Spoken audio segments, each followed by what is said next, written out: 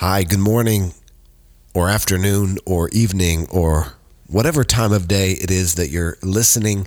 Thanks again for tuning in today for the verse of the day. Today we're continuing in the book of Exodus and we are in chapter 4. And if you listened yesterday, you remember that God had appeared to Moses and he said, Moses, I want you to go deliver this message to the most powerful man in all the world. I want you to go tell Pharaoh that he has to let my people go. And Moses' response to what God had asked him to do was a feeling that a lot of times we have, which is, God, who am I? Who am I to go and do this?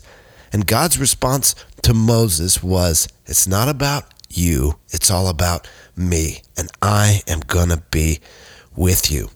Well, in chapter 4, Moses is still not quite convinced. And so he continues this conversation or this argument with God, trying to convince God that God's made a mistake. And Moses says to God, they're not going to believe me. They're not going to believe that you've asked me to do this. God, I'm not equipped. I don't have what it takes. And God asks Moses a question in chapter 4, verse 2. God says, Moses, what's in your hand? And Moses looks down and he says, it's a staff. I have a shepherd's staff. And God tells Moses to throw that staff down. And that staff becomes a snake. And it's a sign of God's miraculous power, a sign that God is with Moses. And God instructs Moses to pick up the snake and it becomes a staff again. And so the question for us is, what has God placed in our hands? You know, sometimes we don't feel like we have ministry opportunities or doors to move forward with what God has called us to do. But God's question to Moses is the question that he has for us today. And that is, what's in our hands? What has he placed in our hands? What do we have to work with right now? What are the open doors for ministry that are open to you today? What are they right now? What has God put in your hands? You know, maybe there's a way that you could show hospitality, or maybe there's a way that you could go and serve some people who are in need. You know, maybe there's some people in your life who just need some encouragement, who just need someone to come alongside them and say, hey, I know you're down right now, but God is in control and he is on your side and you're going to make it and he's not going to fail you. You know, maybe there's some people in your life that you have influence with, that you can influence them in their walk with the Lord, that you could stir them up and encourage them to pursue God with passion and renewed energy. What has God placed in your hands? What are the areas of influence that are right in front of you today? You know, this reminds me a lot of the parable of the talents that Jesus would tell. Do you remember that parable? Where there was this master of this estate who issued a certain amount of money to three of his servants to go and to invest it. And when he returned, two of the servants had multiplied, had doubled the investment, but one of the servants had taken what the master had put in his hands, and instead of working with it, he had buried it in the ground. You know, in that parable, things did not go so well for that servant that buried his talent in the ground.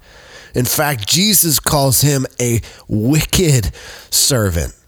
The servant says, I was afraid of messing up. I didn't want to.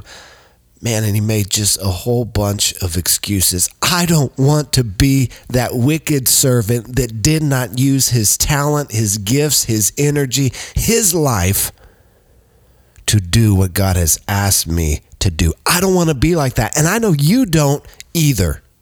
You know, I'm reminded of the scripture that says, whatever your hand finds to do, do it with all your might. I don't want to be somebody who misses opportunities, who misses using what God has placed in my hands. I'm reminded again of the scripture, the harvest is plentiful, but the laborers are few. Man, we got to open up our eyes. There are ministry opportunities all around us that we're not taking advantage of. So what has God placed in your hands?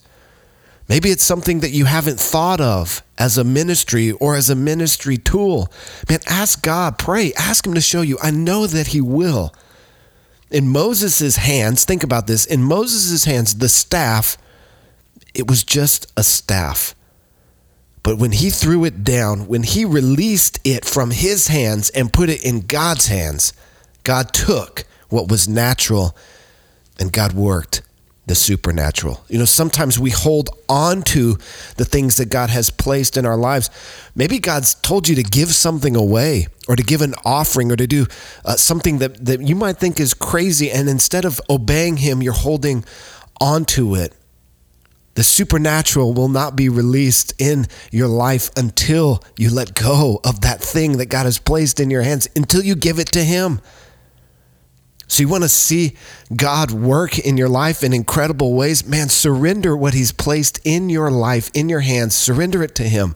Commit to using everything that God has given you for his kingdom and for his glory. And I guarantee you, you won't believe the results.